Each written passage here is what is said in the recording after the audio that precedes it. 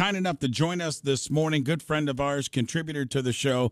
It's Dr. Mark Cassell from Kent State University, professor of political science, and appreciate him taking time to join us. And as we've been talking about this morning through different avenues and different guests, it is the 22nd unfortunate anniversary of 9/11. 3,000 Americans lost their life that day. World Trade Center attacked the buildings 8:46, 9:03, Pentagon at 9:37, and in Shanksville and Somerset, Pennsylvania, that plane went down at 10:03. Al-Qaeda took responsibility, as many of you know by now, with the 9/11 attacks here in the United States.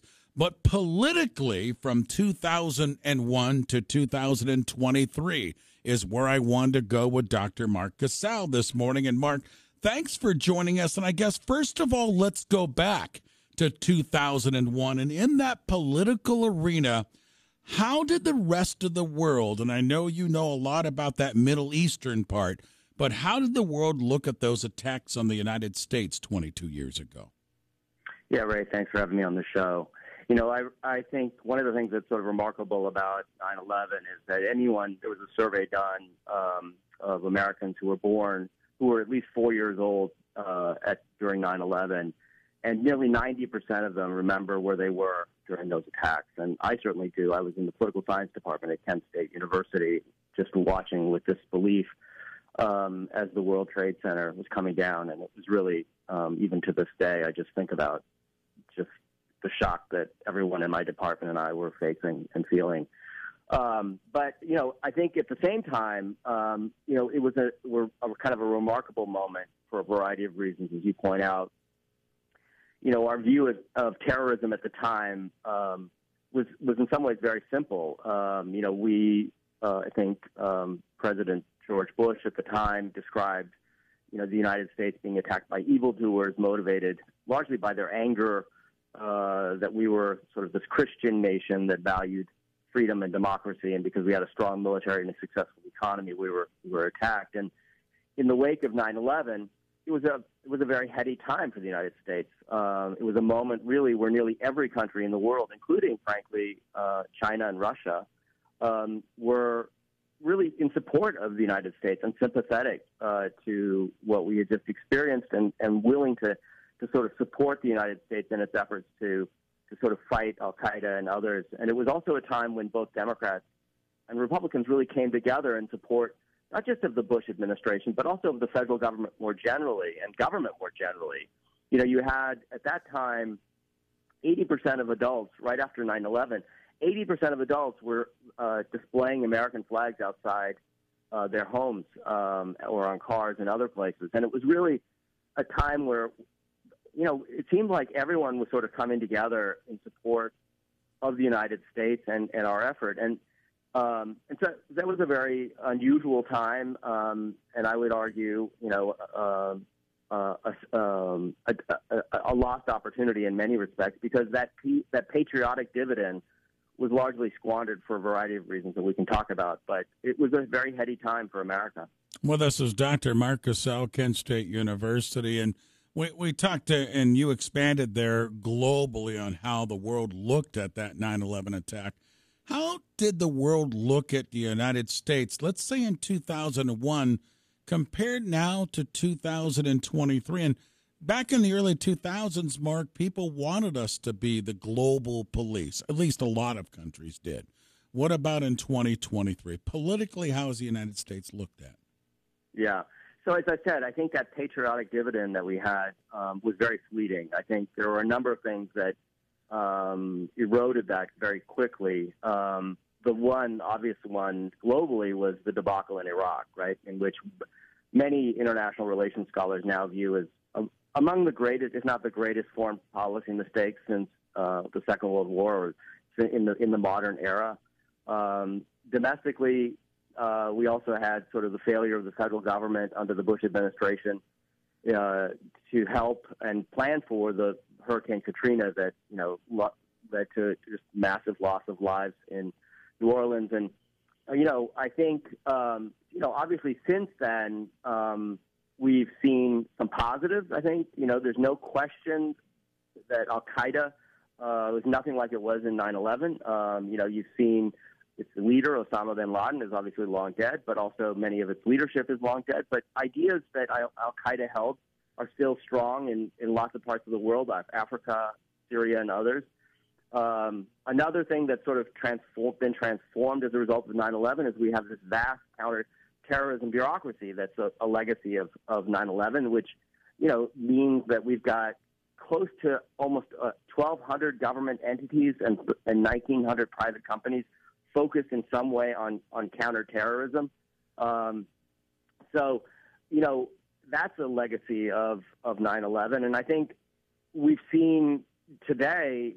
It's unfortunate, but we've really seen a dramatic shift from an external threat, which was, which it was for nearly 2 decades, to an internal one, where we've seen really the number one threat that the number one terrorist threat that America faces is not an external one; it's an internal one. It's the domestic terrorism that we see during January 6th, and the many attacks on religious institutions in the United States, on religious groups, and so forth. And that domestic terrorism has now become our number one threat, unfortunately. With us is Dr. Mark Cassell, professor of political science at Kent State University. You and I remember that speech oh so well from President Bush about the war on terror, right? And the rogue countries, and I know Syria and Pakistan, and some of them were listed.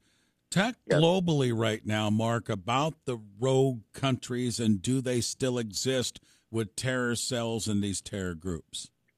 As I said, I think that Al-Qaeda certainly hasn't gone away. I think the ideas behind that fueled the hatred towards the United States certainly remains, and in some ways has expanded, in other parts of the world.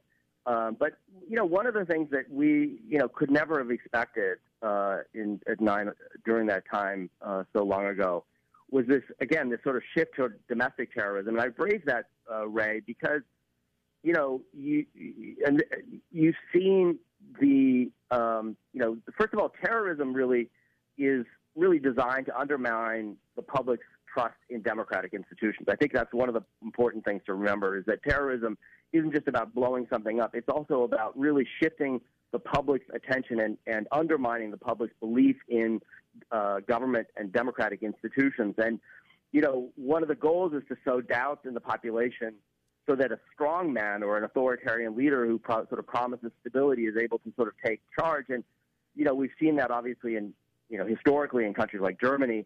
We see it now today in Iran. We've seen it in Brazil and Peru, Russia, China, obviously. And it's a common playbook of the 19th century. But America has now become a leader in exporting this kind of belief. I mean, that's what's so tragic is, we're sort of exporting this kind of domestic, anti-democratic, fascist ideas to other countries in the world. So you've got countries like Germany, Sweden, France, Hungary, traditionally very democratic countries, looking to the white supremacist groups and right-wing radical groups in the United States for inspiration. I remember talking to a right-wing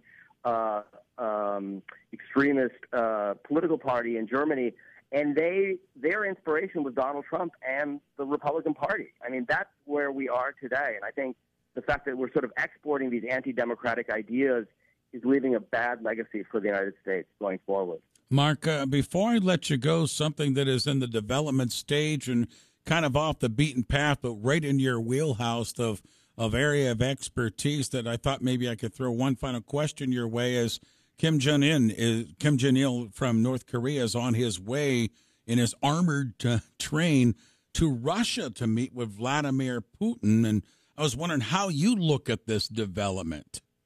Yes.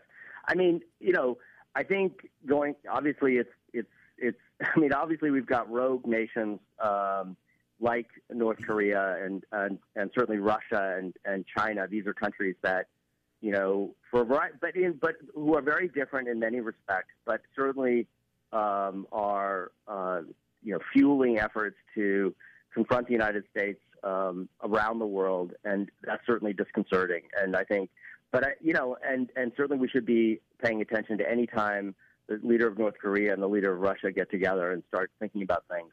But I also think it's important to sort of recognize that North Korea still is fairly isolated from the rest of the world. It is clearly a country that has nuclear weapons, and so does Russia, and that's something that the United States is very aware of and is working against.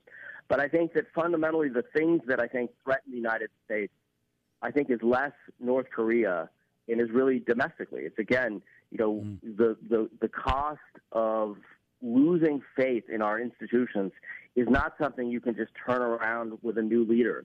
North Korea might be, if in the future, hopefully, there'll be a new leader of North Korea, and that will dramatically change the country. It's not clear to me what we can do today in a short period of time to change a policy such that it instills or reinstills people's faith in elections and democratic institutions that has been lost over the last 5 years. Yeah. That, to me, is really the threat to our democracy and our country.